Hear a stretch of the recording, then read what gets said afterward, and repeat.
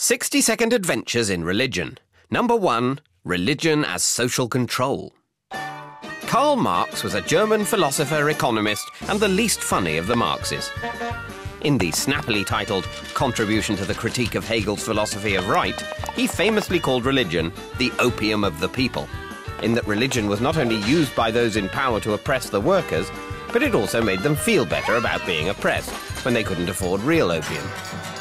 He thought that if the comfort blanket of religion was taken away, at last the workers would have to do something about their terrible condition. In Marx's dream of a communist revolution, religion would be abolished and the workers would be so happy being equal, they simply wouldn't need it anymore. But unfortunately for Marx, the revolution in Russia came after he had died and gone to wherever it is that atheists go. And by then, Stalin and his gang had proved there were lots of other ways to oppress people which didn't have any of the fun bits of religion, or indeed opium.